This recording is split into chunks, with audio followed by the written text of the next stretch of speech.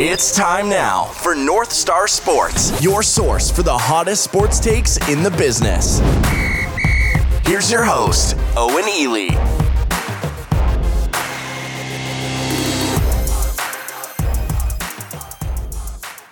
Hello, everybody, and welcome to North Star Sports. I'm your host, Owen Ely. You can follow me on Twitter at OwenEelyMN. You also can follow North Star Sports on Twitter at northstarmin. Be sure to check out our website at northstarsports.media. And welcome into the show, everyone. We got a great one for you today here on this Saturday, July 31st, as we look to preview UFC Fight Night Hall versus Strickland, which will take place in about an hour. And as always, great to be back with you guys. I'm not going to lie. This is my one warning I'm going to give before anybody tunes in any further. I am going to be very negative, very negative, but clinical. I'm going to be very clinical, but very negative on this fight card because it is the worst fight card I have ever seen in the modern UFC era. So I'm going to be very negative, okay? So if you can't handle negativity, this is your one chance to turn this off and do something else. But I'm going to be very negative on this fight card. And rightfully so, and I'll be justified at the end of the night.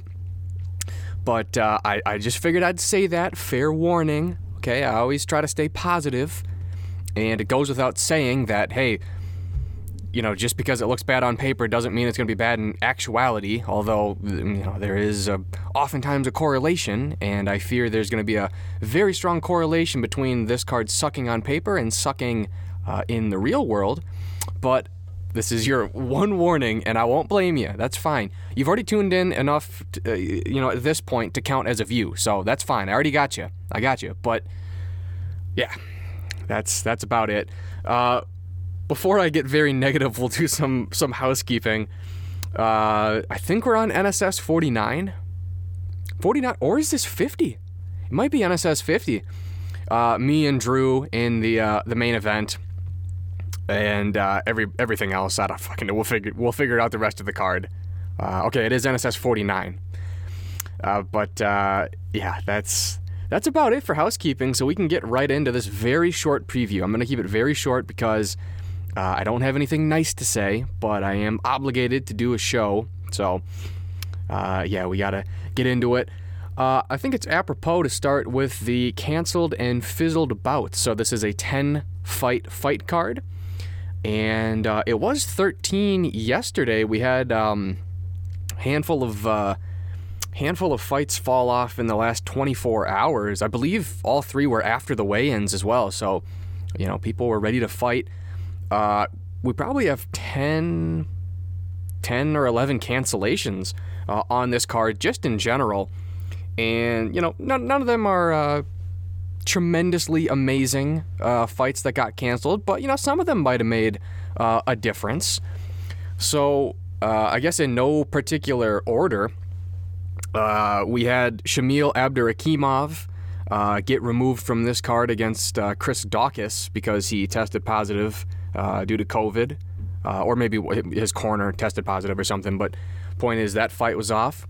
And, you know, I don't think anybody's, you know, staying up late at night to tune in to Shamil Abdurakhimov, but two ranked heavyweights, and Chris Daukaus is an interesting prospect in that division. Good wrestler.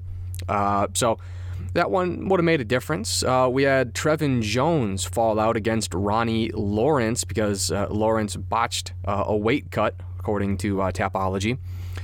That one would have been interesting. Lawrence actually had a really, really good UFC debut. I forget who it was against. But either way, it wasn't against, you know, a top guy. But, Vince Cachero, yeah. He had a great debut against Vince Cachero, and Trevin Jones, you know, had that come-from-behind victory that got overturned to a no contest against Timur Valiev. So, okay, I mean, scrappy bantamweights, you know, I would have been down for it. We had a fight between Sam Alvey get canceled against Roman Kopylov. Okay. We also had, I believe this was before the Trevin Jones fight, but Ronnie Lawrence was supposed to fight Minnesota's own John Castaneda. So, that would have been interesting, at least for me. I mean, I always like watching Minnesota fighters, even though, a lot of the times they don't win. The select handful that are in the UFC, like Dan Moret or whatever from Mankato. But either way, I'm a fan of the sexy Mexi. He floored Eddie Wineland at his last performance, so, it would have been interesting. Probably my favorite canceled bout, just because I'm a sadist, is the Nico Montano and Yanan Wu fight that was supposed to take place at bantamweight, but was off because Montano missed weight by 7 pounds. She missed weight by 7 pounds. She weighed in at 143. Well, I guess it's 6 pounds, because you get the 1 pound allowance. But 7 sounds better than 6. But either way, missing weight by 6 pounds. And keep in mind, she was the inaugural flyweight champion, so she won a belt. I could not be more sarcastic when I say that. She won a belt, a paper belt at 125, and misses weight and comes in at obviously this was contracted to be at bantamweight, but someone who was champion at 125, weighing in at 143 pounds. And that sounds like a lot. 6 pounds sounds like, that is a lot. But you also have to remember that it's for 135 pounds, so it's not like a light heavyweight missing weight by weighing in at 211. No, when you talk about percentage of body weight that you missed by, that is fucking astronomical. That's one of the biggest misses in UFC history. Like, what was it? I think Rumble Johnson missed weight by fucking 11 pounds or something at middleweight, and that's why he got released the first time. Something like that. But this is right up there. That's huge. I mean, that's embarrassing. She will be cut from the UFC. I don't know why she was in the UFC to begin with. She's done absolutely nothing since winning a paper belt other than, pull out of fights. But, yeah, that's I guarantee that's a final straw. There's no way that she's still employed by the UFC in a couple of weeks. We had ranked flyweights pulled off the card. It was supposed to be Askar Askarov taking on Alex Perez. Askarov got injured. I mean, that's high-level flyweight MMA. I mean, it is a weak division, but, Askarov is undefeated. Perez, fought for the title less than a year ago. So, that would have been interesting. Flyweights won. Camilo Ronderos and Zaruk Adishev are off because Honderos withdrew. Don't really know why. Don't really care. The co-main event, as of yesterday, is off between Kyung Ho Kang and Hani Yaya because Yaya tested positive for COVID, and that's a really bad co-main event. But don't worry, we'll get to an even worse co-main event in a second or in a few minutes. But that is a fight night prelim opener. So. Yeah, that's whatever. I know Kang was champ over in one of those South Korean organizations, but don't care. He's on a 3-fight winning streak, but 2 of them are split decisions, and they're against possibly the worst trio of fighters I've ever seen on a winning streak: Teruto Ishihara, Brandon Davis, and Ping Yuan Liu. So, this guy's just holding on to his UFC contract. And I like Hani Yaya. I think he's actually pretty underrated. Really good submission artist. He's at an advanced age there at 36 years old. But I do think Hani Yaya is pretty underrated. Although his body of work is not tremendous when you look at it on paper. But I think he's a good fighter. We had the Korean Superboy Do-Ho Choi get injured and pull out of a fight against Danny Chavez. That probably wouldn't have been like an amazing fight, but that's an interesting name. I mean, Choi was like the hottest thing in the UFC 5 years ago for, maybe like a year. Because being a 145er who he had like a crazy streak of KOs, not just TKOs, but KOs. But that fell through, so that sucks. We had Munir Lazez. He was supposed to fight Nicholas Stoltze, and Lazez had visa issues.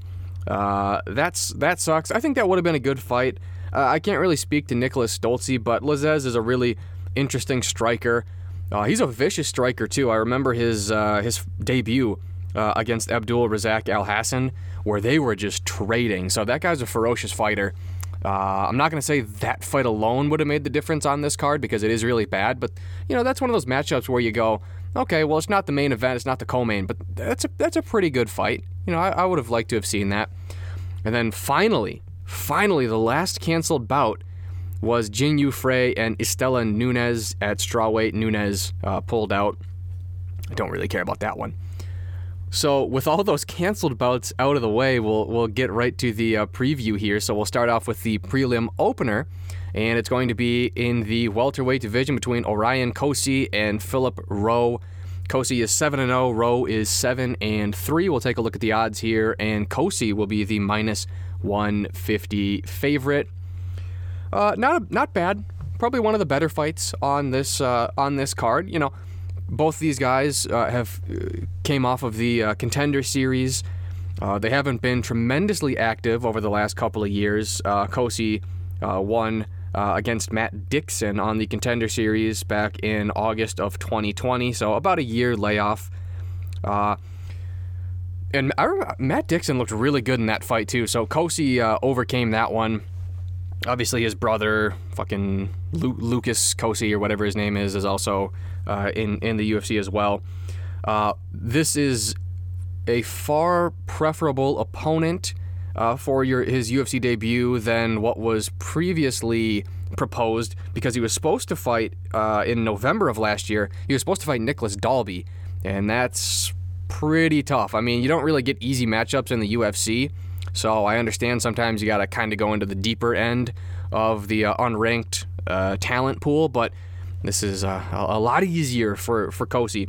Although I do like Rowe. He is really tall. He's 6'3". He's got an 80.5-inch reach at welterweight. So when you're striking with Philip Rowe, you kind of got to mind your P's and Q's. We saw that in his fight against Leon Shabazian, who also was really, really tall as well. I think he's like 6'4". But so Philip Rowe made his debut back in February against Gabe Green, lost that one by unanimous decision.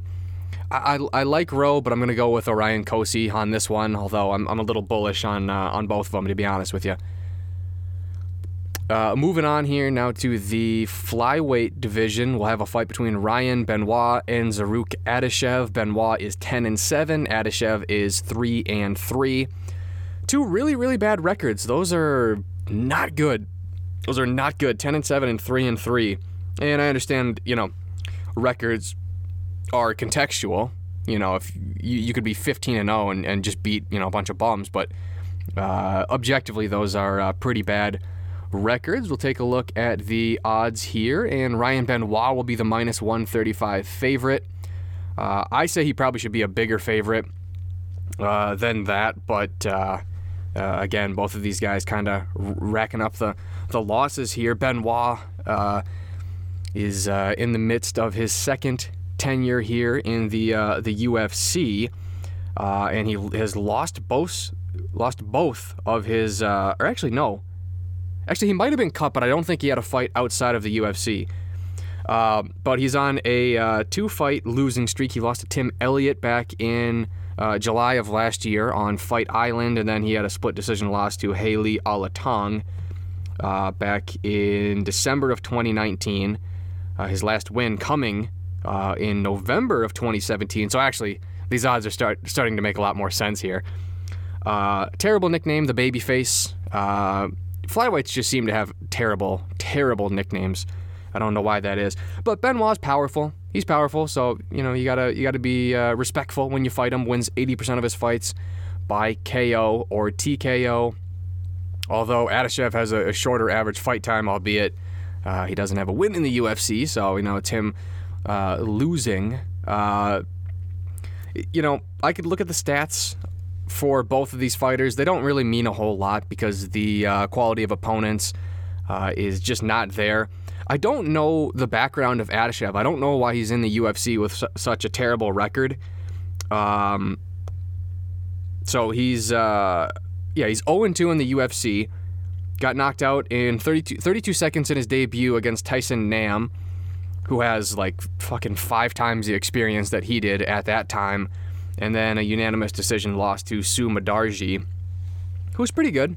But I don't know, is this guy a gold medalist in fucking judo or something? Why is he in the UFC at 3-1?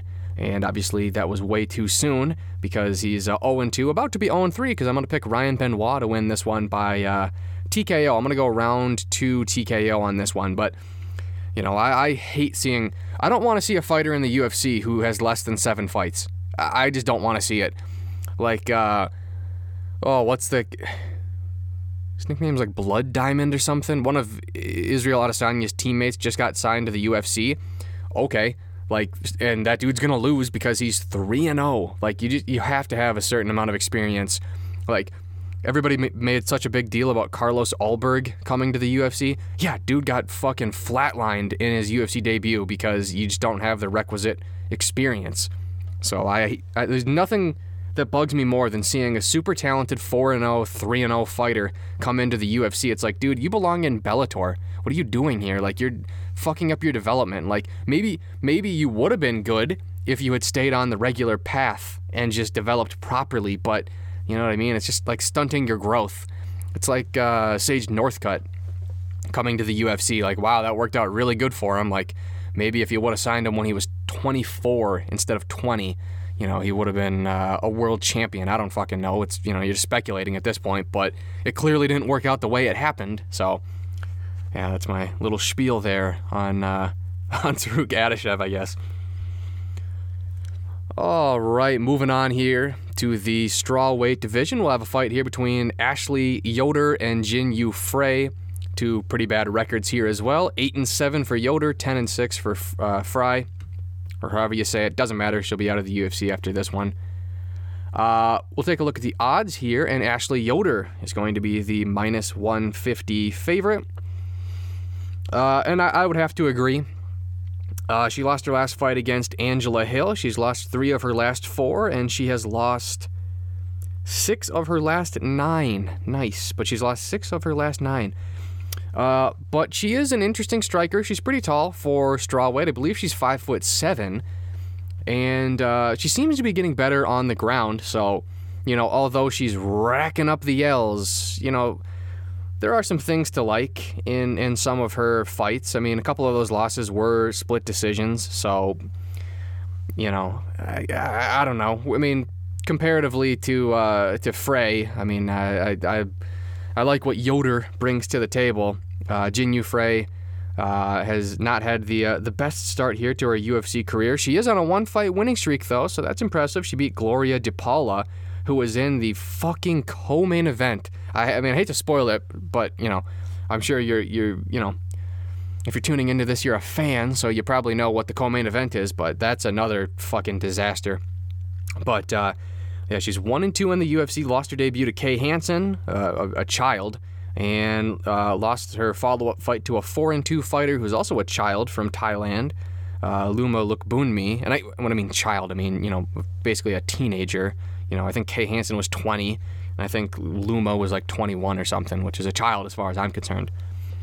I say as someone who's about to turn 24. But, yeah, I'm going to go Yoder on this one. The stats are just garbage for both fighters. I mean, Jin Yu Frey lands 1.7 significant strikes per minute, absorbs 3.35. Yoder gets hit more than she lands, but I'm going to have to go with Ashley Yoder on this one.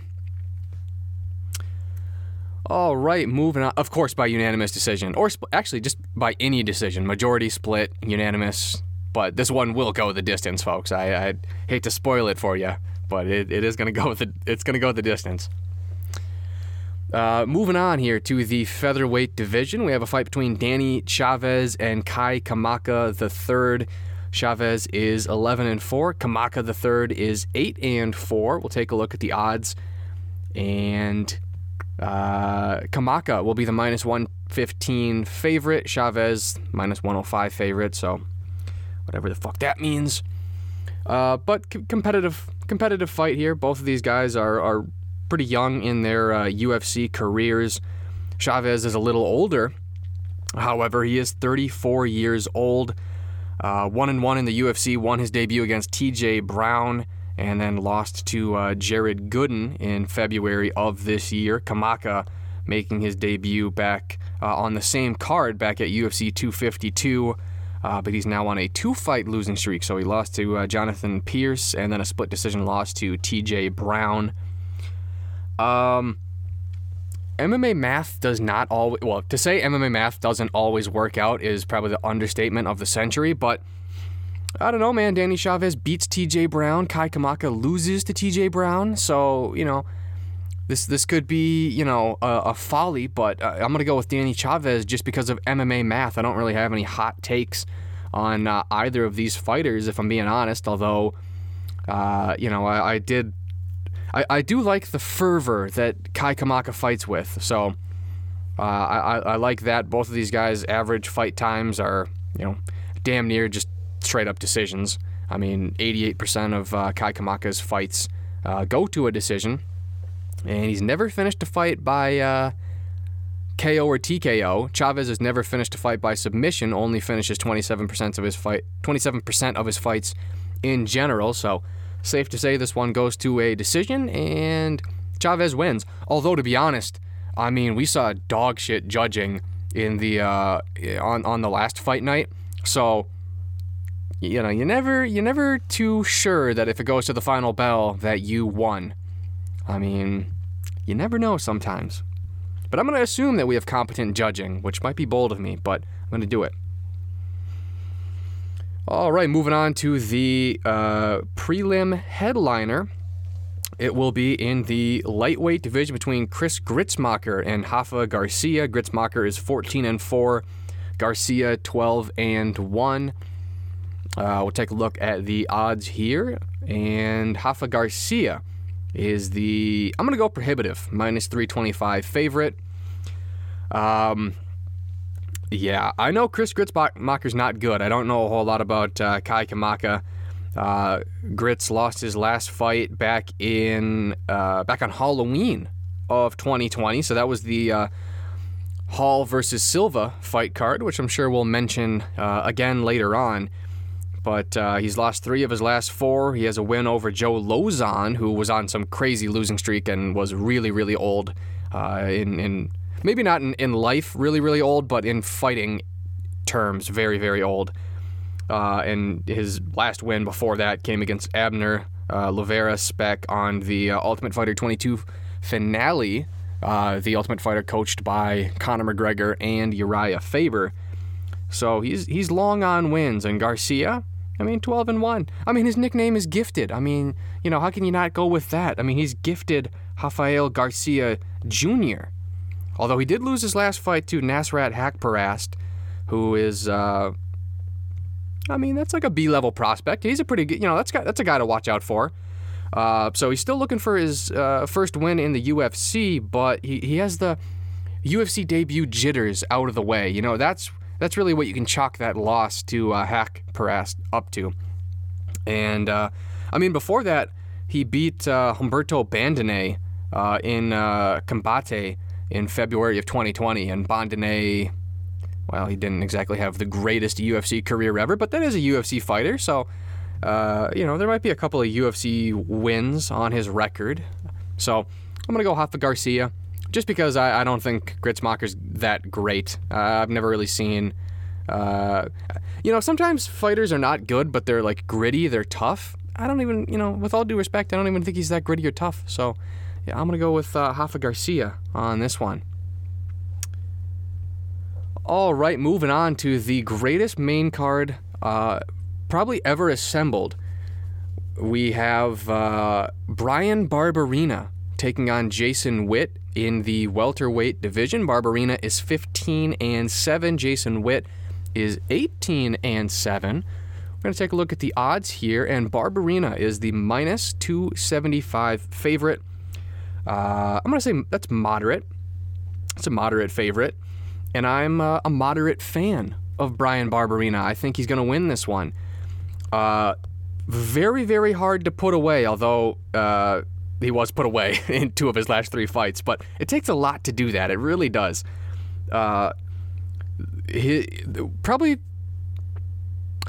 I hate speaking in absolutes, but if I had to pick like the top 5 most durable fighters in the UFC, certainly Bryan Barberena would be in the top 5. I'm not going to say he's number 1 or number 2, but like he's at least 4 or 5. This guy is very, very tough. I believe he's a farmer. So he's got that farm strength. Won his last fight against Anthony Ivy. Has a couple of pretty bad, quote-unquote good losses to Leon Edwards and Colby Covington, so he's fought pretty tough opponents in the UFC. They don't really give this guy easy matchups. He is a finisher, only goes to a decision 20% of the time, has 0.7 knockdowns per 15 minutes, and he's incredibly active. 5.48 significant strikes landed per minute, lands 48% of them, which is pretty good. Does get hit a lot, though. Gets hit with 4.75, but very, very durable. It does take a lot to take him down. 60% takedown defense, which is not terrible. And Jason Witt, far less active. He is older than Barberena. He is 34. Actually, no, same age as Barberena, excuse me. Jason Witt got knocked out in 16 seconds in his last fight. In his UFC debut, he got knocked out in 48 seconds. He had a really nice performance in the middle of those 2 brutal knockouts against Cole Williams, where he just battered him and then eventually finished him off with an arm triangle choke. But, not a good sign. Bryan Barberena, I'm not going to necessarily say he's a power puncher, but he certainly doesn't punch like a bitch. So, I mean, that's a very bad recipe here for Jason Witt. I got to be honest. So, I'm absolutely going with Bryan Barberena, and if I could bet money on it, I probably would throw a couple of dollaroonies on Bryan Barberena here. I feel pretty confident that he's going to win this one, and I feel pretty confident he's going to finish this one as well. Now Jason Witt, and now most of this is the fight against Cole Williams, so that's where you kind of gotta look at the stats and go, well, they look good. He lands 3.1 significant strikes per minute, only gets hit with 2.6. But you got to realize that, 2 of his 3 performances were very quick knockout losses. So I'm going to go with Bryan Barberena on this one. The stats mean nothing with Jason Witt. All right, moving on here to the featherweight division. A battle of a couple of prospects here. We have Colin Anglin taking on Melsik Bagdasaryan. Anglin is 8-1. Bagdasaryan is 5-1. Take a look at the odds here, and Bagdasaryan is going to be the minus 140 favorite.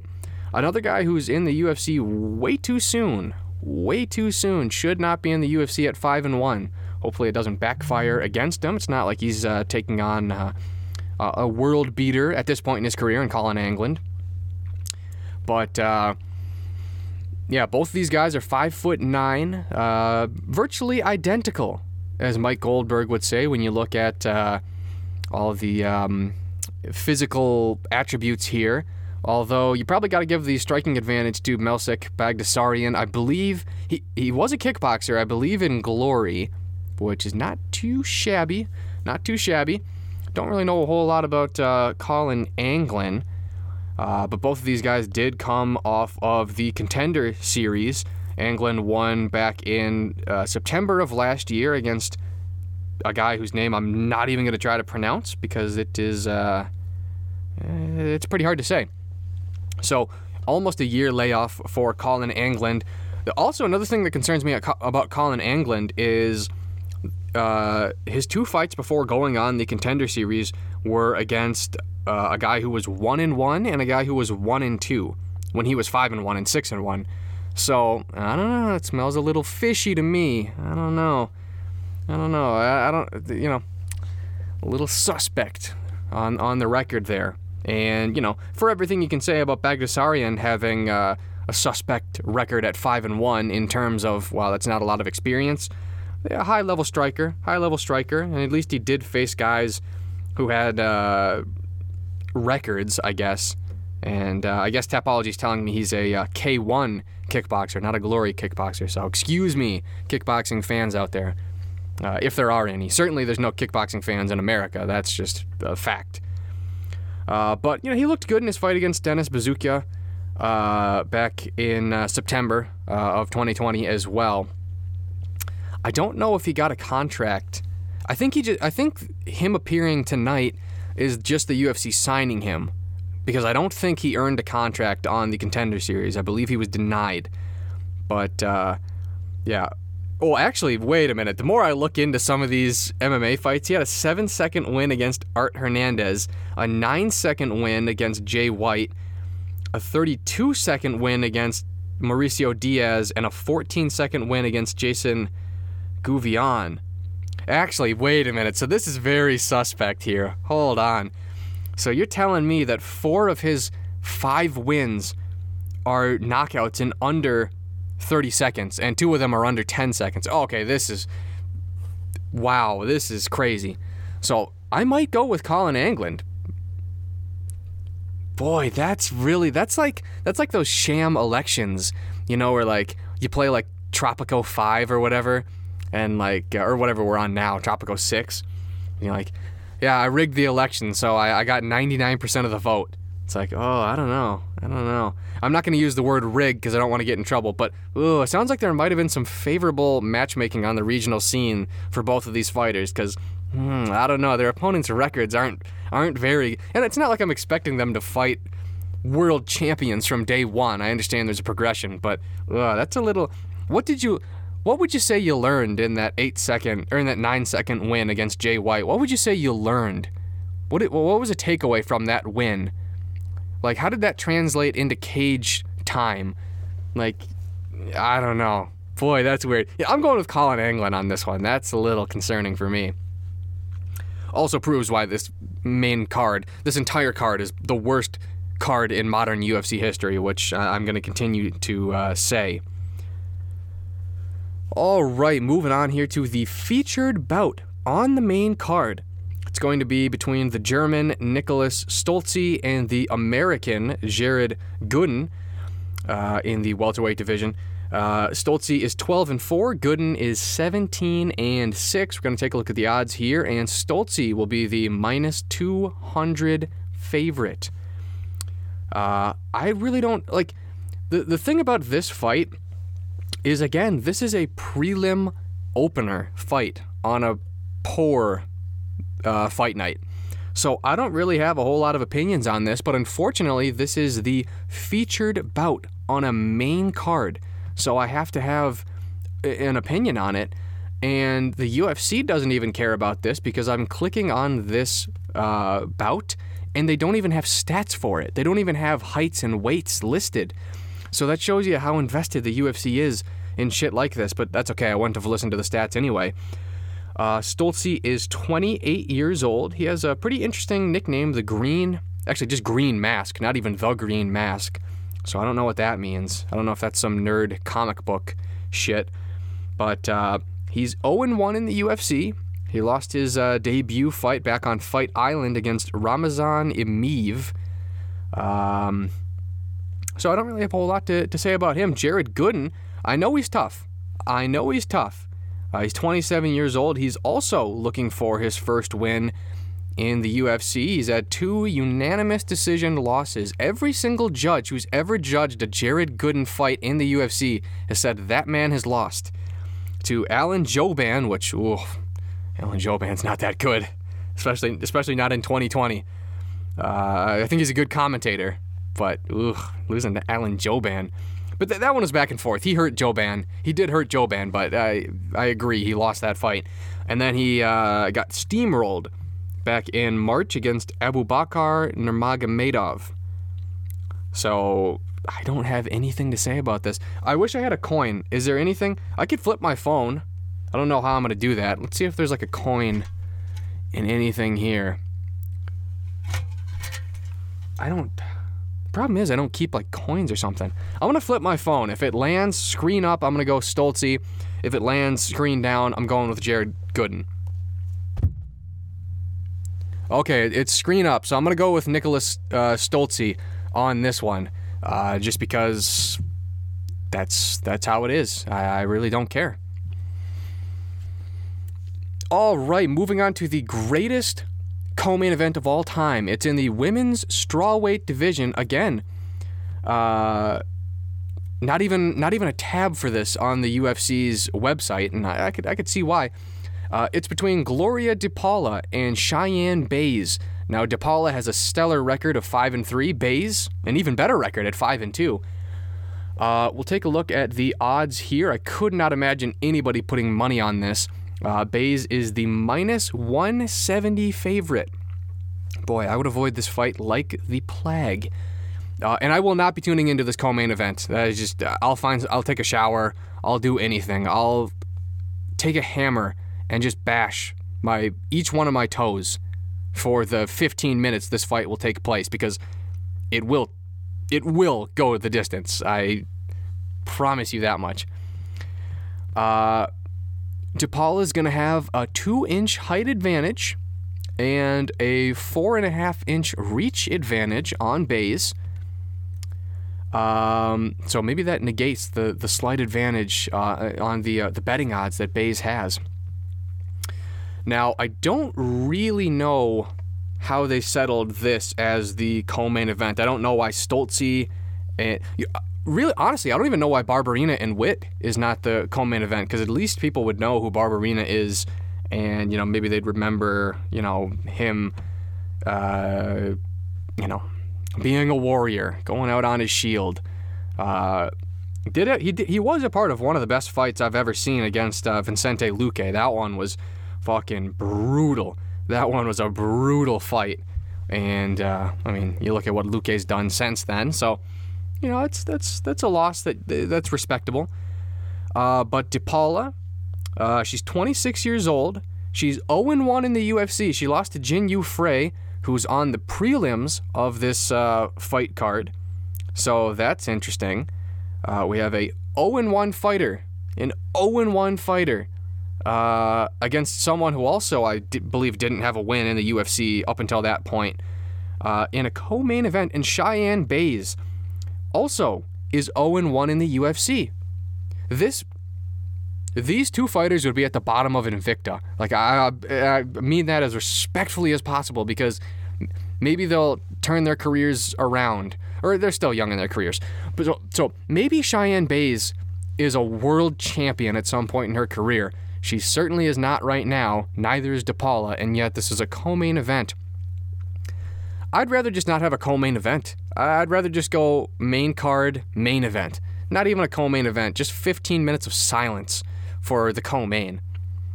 Just 15 minutes of dead air. And she got dominated in her last appearance against Montserrat Ruiz. That fight was embarrassing. Ruiz held her down. What was it? A scarf hold or something? Ruiz had some position I've never heard of and just kept her in that. And then she got frustrated, and then they jawed back and forth after the fight was over. That was the most interesting part of that entire fight day in regards to Cheyenne Bays. So she gets dominated and gets put in a co-main event. And I'm sure that she's really going to make the most of it. You got to make the most of the opportunities that you're given. I'm sure that she's just going to put on a fight of the year contender here in the co-main event, and then everybody's going to be singing her praises. I'm sure this is not going to be, a fight on par with Derek Lewis and Francis Ngannou. I'm sure this is not going to be a complete snooze fest that goes all 15 minutes. So at least I can sleep well knowing that she'll make the most of it. I'll try not to be so negative. Although I did warn you guys I was going to be pretty negative on this one. So, fair warning. I'm not going to pick a winner or loser on this one. I'm not going to do it. Now, I will for the main card showdown because I want the points. But I'm not going to pick, in protest of how shitty this card is and how shitty this co-main event is, I'm not even going to pick. I know who's going to win and lose. Well, whatever. We're just going to move on here. I don't want to get in trouble. We're going to move on here to the main event. And the main event is going to take place between Uriah Hall and Sean Strickland. Uriah Hall is 17-9. Sean Strickland is 23-3. We'll take a look at the odds here. Sean Strickland is the minus 200 favorite. This also is probably the worst main event we're going to see all year. So, just looking at it from a 30,000-foot view, why do I care? You have to ask yourself this every time you tune into a fight. There's a lot of fighters in the UFC, and therefore there's a lot of storylines in the UFC. You know, calling out opponents is a very important ritual at the end of fights. Now, some people abstain, and some people, you know, love to call people out. But why do I care? Why am I tuning into this fight? And I might not. But why do I care? Because they're both ranked middleweights? First of all, Sean Strickland should not be ranked. Second of all, Uriah Hall, I'll get to him in a second. But why do I care? What's the storyline here? Are these guys arch enemies? Are these... The only thing you can say is they're both ranked middleweights. Okay. So, is this a good matchup? Is this striker versus striker? Is this... No, not really. So I don't understand them making this. This seems like a filler. It seems like they were contractually obligated to have a UFC event on July 31st, and they had to pick somebody. They couldn't get anybody good, so they had to go Uriah Hall and Sean Strickland. So I don't get why I'm supposed to tune in to this one. And I think they have the fluffiest rankings I've seen in a long time. I gotta be honest. Like, and it's just hilarious. And I don't even blame them. Like, the UFC, like, preview show or whatever, like, okay, you're UFC employees, so you have to, like, talk this one up. But, like, whoa, two surging prospects here in Uriah Hall and Sean Strickland. No, definitely not. Neither of them are prospects, and neither of them are surging. So, Sean Strickland's on a 4-fight winning streak. Okay, very cool. And I'm not trying to downplay that. But, like, how is he number 11? Who did he beat? He did not beat a ranked opponent outside of Brendan Allen, who was 15. So, okay, so you're 15. You beat Nordine Taleb, Jack Marshman. You come back and beat Brendan Allen. Very good. Awesome. Claps for you. Brendan Allen, I think is, you know, at some point he'll be in the top 5. I really think he's a good fighter. But you beat him, and then you beat Krzysztof Jotko, and somehow you're 11. So you beat 15, so you're 15. And you beat Jotko, who has beaten nobody, and now you're 11, and now I'm supposed to care because you scream at Jotko? You scream at him when you're fighting? Whoa. Hey, guys, watch out for Sean Strickland. He's fucking unhinged. He is unhinged. He's screaming at his opponents. Whoa, man, that's fucking badass. Also, Sean Strickland is now one of my least favorite fighters under contract with the UFC because he is so cringy. He's so cringy. Like, hey, man, I just fight anybody, man. I just fight anybody. The UFC calls me and I fight them, man. I don't think a whole lot. I'm a dumb UFC fighter. I don't think a lot. I don't use my brain a lot. Yeah, that's fucking obvious. But, yeah, that interview with Megan O'Leary, like, oh, man, just terrible. Just terrible. Yeah, I don't use my brain a lot. Okay. All right. Am I supposed to tune in because you said that? Is that intriguing to me to watch a brickhead fight? All right. And then what the stare down or whatever at the ceremonial weigh-ins against Hall. Hey, man, you said I'm sloppy? What, do you think I'm sloppy? Am I sloppy? And then turning to the fucking press and being like, hey, do you guys think I'm sloppy? Dude, nobody fucking cares. Nobody gives a fuck, dude. Nobody cares. What is the press supposed to go like? What is the camera guy for Vox Media supposed to go? Well, actually, you know, your striking's looked pretty good the last couple of fights. I would say that's incorrect. I'd say that's an incorrect assertion, Sean. I would say that you're actually very measured. I don't think you're sloppy at all. Dude, nobody fucking cares, dude. So, I hope he gets knocked out in this fight. But, you know, that's just me being a dick. But, yeah, very cringy. Very cringy. And then Uriah Hall, oh, man, the cold open or whatever. Like, this dude's delusional. Now, he said some of the right stuff. Like, hey, it's unfortunate what happened to Chris Weidman. Yeah, it is unfortunate, obviously. But being like, hey, I've beaten 2 former champions in my last 2 fights. Dude, only by the most lenient definitions possible did you beat 2 former champions. Only by the most technical of technicalities did you beat 2 former champions in your last 2 fights. Yes, you did beat Anderson Silva, who was a former champion He also was 57 years old and should not have been fighting professionally in a cage. So, okay, yeah, you did beat Anderson Silva. Congrats. Like, is that impressive? It's not impressive at all. It would be impressive if you did that in 2011. It's not impressive that you beat a grandpa in Anderson Silva. And then to say you beat Anderson Silva, technically it is a win on your record because it was Weidman's leg that gave out. But, dude, it was a catastrophic injury. So, like, are you supposed to feel good about that? Like, he did not beat Chris Weidman. Like, if we're getting to the technicality of whether or not you should be given a win, a loss, or a no contest if you win or if you fight an opponent and your opponent has a catastrophic injury, then I agree, you should be awarded a win. But you didn't win. He had a catastrophic injury. So, okay. And it's because you kicked him. So, like, whatever. Like, you know what I mean? Like, just move on. In my mind, honestly, and I feel like in the minds of a lot of people, that's a no contest. It might technically... Where was that one? That was 261. So... Oh, okay, that was in Jacksonville. So, technically, I just wanted to get that correct. Technically, according to the Florida State Athletic Commission, that is a win for Uriah Hall. But in the hearts and minds of everybody tuning in, that's a no contest. Now, if that was at the end of round 3, or even if that was at the end of round 2, and you were winning that fight and that happens, then okay, it would be like if you had like an accidental eye poke and then the fight can't continue, so you go to the scorecards or whatever. You know what I mean?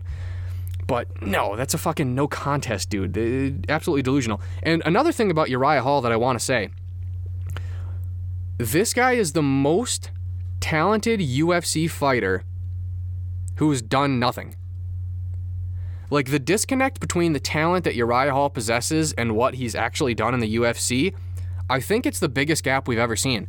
Uriah Hall is one of the most talented strikers in UFC history. I mean, explosive. He's got power. He's twitchy. He's quick. He has shown glimpses, of what he can do. Obviously, on The Ultimate Fighter, his knockout of Adam Sella is one of the greatest knockouts in UFC history. I mean, that was tremendous. That was awesome. It was really, really good. What was it? The knockout of Gegard Mousasi. Yeah, Gegard's a really good fighter. Gegard has like 60 fights in his career, and he only has like fucking 6 losses or something. Like, he's been a champ in a bunch of organizations, so that's a very good win. That's a glimpse of what Uriah Hall can do. But what he's actually achieved, dude, it's nothing. It's nothing. He has a bunch of losses. He's lost to Kelvin Gastelum. He's lost to John Howard. That's not very good. Lost to Whitaker, lost to Brunson, lost to Mousasi in the rematch, lost to Paulo Costa, got completely outclassed and knocked out. And I'm supposed to care? Why am I supposed... If Uriah Hall, instead of him being 37, if he was 27 and had the record he had, I would go, okay, it's a young guy, he's trying to figure it out. He's very talented, but, he's just got to hone it in. He's got some bad losses, he's got some good wins. He's trying to figure it out. But at 37, this is who he is. He's not going to... if I'm wrong, I'm wrong, and you could just fucking ratio me on Twitter. But, Uriah Hall's not going to make a run to the title. He didn't change. What has changed? He's just an inconsistent fighter. That's who he'll always be. He's 37. He's going to have some great renaissance in his late 30s. That's not going to happen. And I think it was Dean Thomas who said if he beats Strickland here tonight, that he'd like to see him fight Israel Adesanya next. Dude, first of all, there's no fucking way. There's no way. And second of all, Israel Adesanya would beat Uriah Hall in whatever amount of time Izzy chooses. If that's 10 seconds, it's 10 seconds. If it's the 23rd minute, it's the 23rd minute. But literally whenever Israel Adesanya would decide to win is when he would win. That fight would be the least competitive fight in title history. So, again, both these guys are on winning streaks, but when you dive into it, it's really not that impressive. Hall beat Bevan Lewis, who was 6-0. Again, shouldn't even have been in the UFC. Beats him. Split decision win over Antonio Carlos Jr., a win over a grandpa and Anderson Silva, and a freak injury against Chris Weidman. You tell me how he's the number 8 fighter in the middleweight division, because I can't figure out why. Now, I guess technically I have to pick a winner in this fight, and I'm going to go Uriah Hall. Firstly, because he's still cringy. He still is actually pretty cringy and annoying, but he's less cringy than Sean Strickland, and at least he's been in main events before. And he's a dangerous striker, and maybe he catches Sean Strickland. But to be perfectly clear, I don't really care who wins this fight either way. I really don't. This is largely irrelevant. There's no storyline given. The UFC's done a terrible job promoting this fight card, and it's going to do really bad numbers. And they're screwed too, because Bellator 264, is it? 263 or 264? Is actually pretty good. I mean, Pitbull versus McKee is going to be better than this entire fight card put together. I think McKee is the real deal. I think AJ McKee is going to win. Pitbull is the face of Bellator. He has the most wins in Bellator history. Without a doubt, he's the Bellator GOAT. And then, you look at the fight card. It's not awesome. You know what I mean? But you got Brett Primus on there. You got Usman Nurmagomedov. Even the co-main event, Mads Burnell and Emmanuel Sanchez. I mean, I think that'll be a fine fight. But it's not a barn burner of a card outside of, the main event. But they're just going to put the UFC to shame. And that's why you can't afford to have cards like this. Because, you have cards like this, and you lose a Saturday to Bellator. Well, now it's a lot easier to lose another Saturday to Bellator. I'm not trying to make it seem like it's a downfall of the UFC, but they're definitely going to lose this Saturday night. So, unfortunate for the UFC. So with that, I'm going to wrap it up here. Again, you can follow me on Twitter at Owen Ely M, and you can follow North Star Sports on Twitter at northstarmin. Be sure to check out our website at northstarsports.media. You got to be sure to tune in to NSS 49 later tonight. And with that, thanks for tuning in, everybody.